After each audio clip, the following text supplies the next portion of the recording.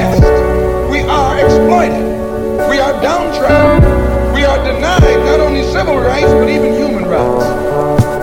One day right there in Alabama, little black boys and black girls will be able to join hands with little white boys and white girls as sisters and brothers. I have a dream today. And always feel that your life has ultimate significance.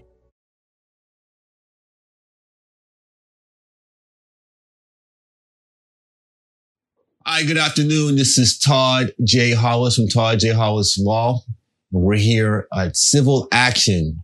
We got a great new show today. We've got one of the top experts in use of force. He's going to talk to us about his thoughts on the Breonna Taylor matter, as well as the Antoine Rose matter.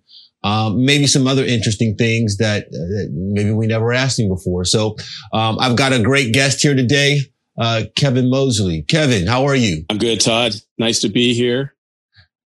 Hey man, I want to start by saying thank you so very much for taking time out of your busy schedule to be here with us today. I know you've got plenty of things to do, and I'm so appreciative, man. Thank you. Let me ask you about your background. I did some quick research. I know that you're a former Pennsylvania State police officer. Is that correct? True. I'm a retired Pennsylvania State trooper, 20 years, use of force, firearms instructor, peer contact, and crash reconstruction. What does peer contact mean? So within the department, and there was a New York Police Department that started this first. Most police officers don't like to talk about the problems that they're having on the job with respect to the things that they see. And within the New York City Police Department, they were having a rash of suicides, and they realized that police officers keep things in. They don't talk to anybody about the problems that they have. So in order to combat that, the department NYPD came up with peer contact, where they train officers to actually do reflective listening to hear the problems that their fellow troopers have. But then they give them a set of resources, professionals that they can send them to, whether it's financial, whether it's marriage counseling, those types of things, so that police officers can have someone to talk to, as opposed to just talking to police officers who aren't really trained to deal with the intricacies of those issues. You need professionals and mental health issues to deal with that.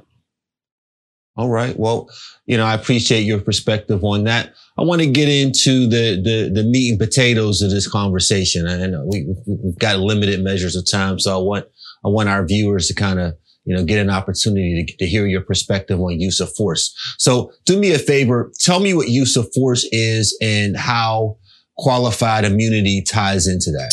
So within policing, when you go to the academy, you're trained that there is a use of force continuum. So when you interact with somebody, just your mere presence is a use of force, considered use of force. You have verbal, you have physical, you have a number of different things that you can use besides going straight to your gun. You should never, unless you're faced with serious bodily injury or death, lethal force, you shouldn't be going to your gun. That should be your last resort.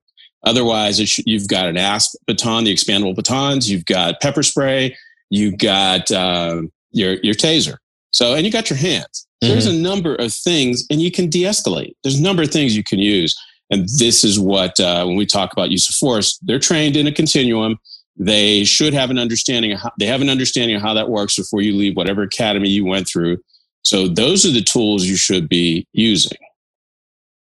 Okay. So how does qualified immunity play into when a police officer, uses some measure of force in dealing with a third party? So everyone every department should have a set of standards and policies, guidelines that their officers should have read, they should have been made aware of, they should understand.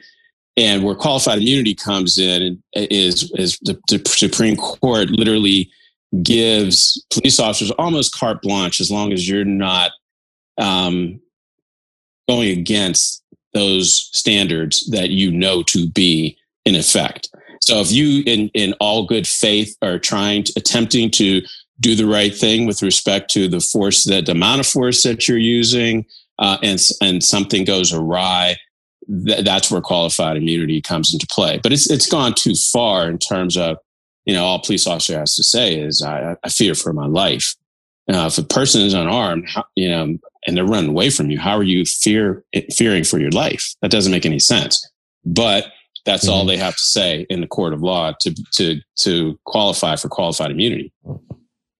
So, in the cases that I have tried, where use of force, was used as a defense, the courts have basically said that, police officers, when confronted with certain situations, should not be held criminally liable civilly liable or criminally liable, I guess, unless this was a situation that they should have been aware of.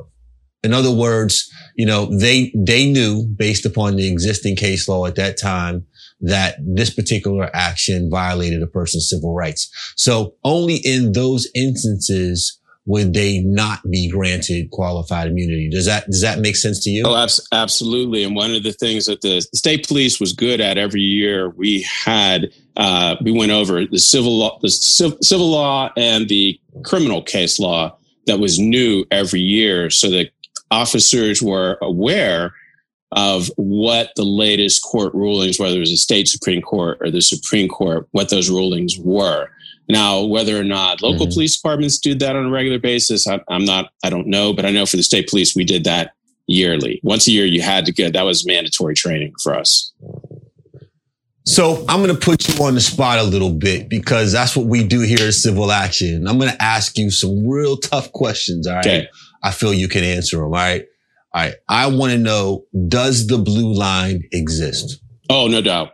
There's no doubt it exists. And so when you look at policing and who are police officers, take state police, 95% are white men, and 96% are male. So that means only 6% are women and 5% are minorities in a state where we make up, 11, 12% of the population.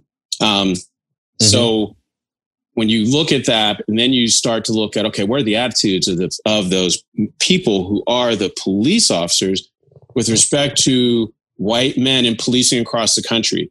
92% of white men who are police officers believe that this country has done everything that it should have done, that it needed to do to get rid of inequality for everybody in this country, particularly for Black people. Whereas you have black officers look at that and say, no, that's like, most Black officers don't think that is the case. So right there, you have a schism, and part of it, and you look at that and you have to understand that that's called denial. And that's part of the problem, that immediately when you look at policing, you're looking at a culture of denial when it comes to dealing with African Americans. So you've got police officer A who's making an arrest. Police officer B and C, they're watching the arrest. And they see police officer A doing things that they know violate the third party's civil rights. But they don't say anything. They don't mention it in the report. They don't tell a supervisor. As a matter of fact, the third party is saying, hey, man, you're not supposed to be doing this. They know that police officer A is supposed to be doing those things, but yet they don't say anything. What's your position on that? Have you ever seen that take place? And how do we stop it? So I have. So I'll give you an example of what happened to me when I was in a DEA office in downtown Pittsburgh in terms of the culture. I had stopped a guy on the Pennsylvania Turnpike for speeding. Come to find out that he was wanted by the DEA. Testify in federal court, go to the DEA office. Lead DEA agent says to me, and we're talking back in early 90s, late 80s. Lead DEA agent says to me, we're looking for young Black guys driving really nice cars. And I'm like, wait, what? Those are the people that they were literally wanted to target. And I realized right then and there, I needed to change how I did things. And I did, in terms of implementing the drug interdiction training that I had gone through the DEA with so that I did not profile people. With respect to some of the things that I've seen, besides that, department has rules and regulations where you have to be aware that when you walk into court, are you going to be testifying or are you going to testify to what you actually saw? And with myself as being a crash reconstructionist, I know that once I got on the scene, I was responsible for everything. And I knew that a year later, I'd probably end up in a deposition and I'm in a room full of lawyers and I don't know who's on my side, who's not on my side. And I just have to testify to the best of my ability, but while I'm there, do everything possible to make sure that justice is served. That doesn't always happen. People make mistakes and people try to cover their tracks and cover up their mistakes. And when you get in court, I mean, you get in front of a good lawyer, as you know, they can tear your testimony apart if they find out that something does not make sense. And but you've got, I mean, but I understand that, and everything that you say is to be expected. When you're a police officer and you come in and you pledge to tell the truth and nothing but the truth, you take that solemn swear. So you should tell the truth, right? But what happens when you as a police officer see, another police officer beating up, civilian guy, and you guys are friends. And you don't necessarily want to tell on your friend. I mean, I'm not saying you in particular, but I'm saying, I know that there are other situations where other police officers have been in that situation. Why is it that those police officers don't do what they know they should do? So within the culture of policing, within policing itself, part of the problem is that police officers get lackadaisical. It's just like any other job. Policing is boring. People want you to see think it's like on TV. It's not. For the most part, it is boring. The situations that can lead to tragedy are few and far between. What happens is police officers don't practice what they are taught, so that when they're in those on a regular basis, so that when they're in those situations, they know what to do. And when that happens, far too often, people resort to they escalate force far too rapidly. And or the force that they use is inappropriate for the situation they find themselves in. And or after the fact, force has been used, they don't want to render aid and assistance. They don't want to call an ambulance. Or if an ambulance is there, they hold them back. We saw that with George Floyd. And I've seen that. Whereas in my own case, when I saw it, I was like, hey, I saw a guy got pepper sprayed. I get there. The trooper said, I really don't want to give this guy any first aid. He doesn't deserve it. Trooper was mad. And I'm like, okay, I get that. But what we have to, by our rules and regulations state, you have to give this guy first aid. You have to at least rinse off his face. Once I explained that to him, because I already said, this guy files a complaint, this is what you need to do. Cover yourself, do the right thing. And he did. He did the right thing. But if you don't have people there stating that, okay, I get that you're mad, I get that you're angry, or, oh, wait, this is not the right thing to do, then it gets out of control. And then you have this mad scramble like what we saw in Breonna Taylor. That was ridiculous. She didn't have, how do you file an incident report in the state that this woman who got shot 6 times had no injuries? That's insane. More heads should be rolling in that department. I mean, the police chief is gone. And the interim police chief is now going to be gone, but it's the same. He's going to retire.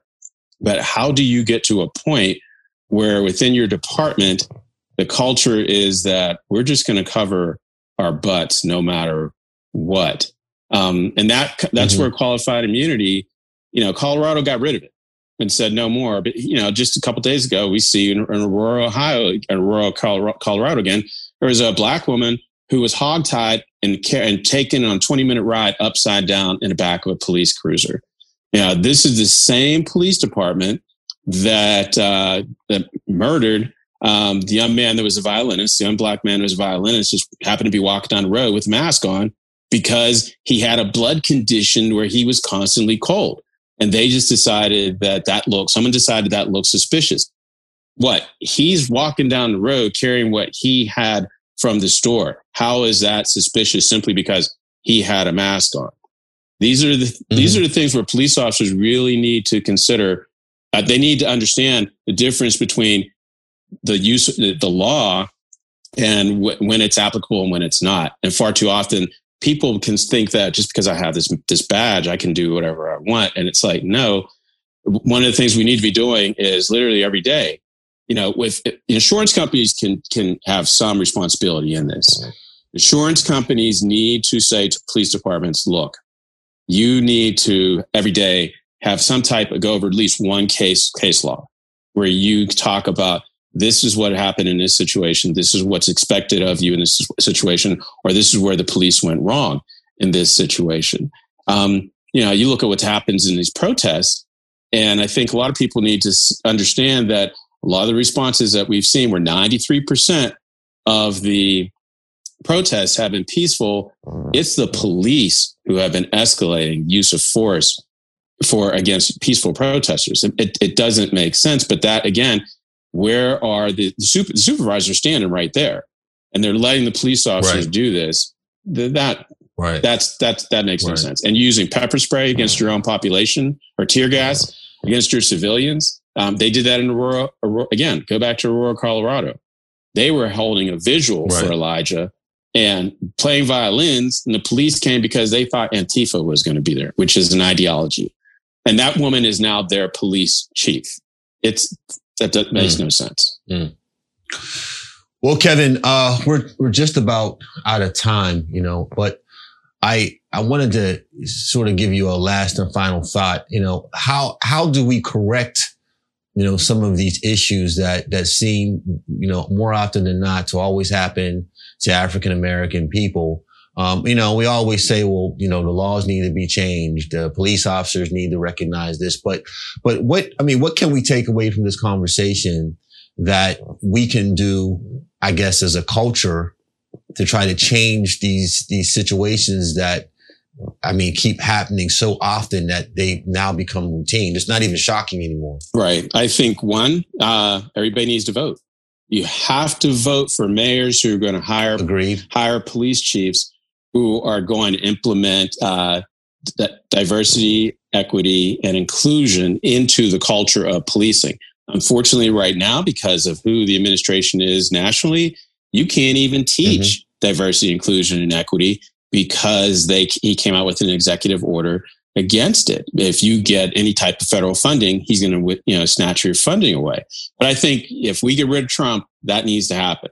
You need to vote for mayors who are going to say, you need to have diversity, equity, inclusion. You need to start going to city council meetings. You need to start voting for people on school boards who are going to implement a curriculum that teaches the true history of this country and not just American exceptionalism. We need to understand how we got to this point in time. And within police departments, even if you're not willing to teach diversity, equity, and inclusion, you need to teach case law on a regular basis at your roll call, 10 minutes, and just say, this is what you can and can't do in these situations. And when you're doing use of force training on firearms and for all of your other use of force training, you need to start holding your men accountable. You have to hold your men accountable and women accountable in all those situations. And then how you do that is you train them and you maintain your training, and so that they don't have any excuses for what's going on. And you have to be honest. All right. I love it. Hey, listen, Kevin, I can't thank you enough, for taking time out of your very busy schedule. I see you out here. You're doing great things. I know you're probably enjoying your retirement. Hopefully, maybe I'll be able to invite you back on the show. We have some other interesting, topics and points people might want to hear your perspective on. Okay, Todd. Thank you. All right, man. Well, listen, that's our show for today. I want to thank you guys, for tuning in. Kevin, is really, truly one of the best use of force experts that we have out here. I wanted to appreciate and thank him for the time that he's given us today. I know I want to also thank you. There's a lot of things that you could be doing, but you're right here with me. So I appreciate that. And I thank you very much. Have a good day. We have to go to the root. We have to go to the cause. Dealing with the condition itself is not enough. And it is because of our effort toward getting straight to the root that people oftentimes think we are dealing in hate.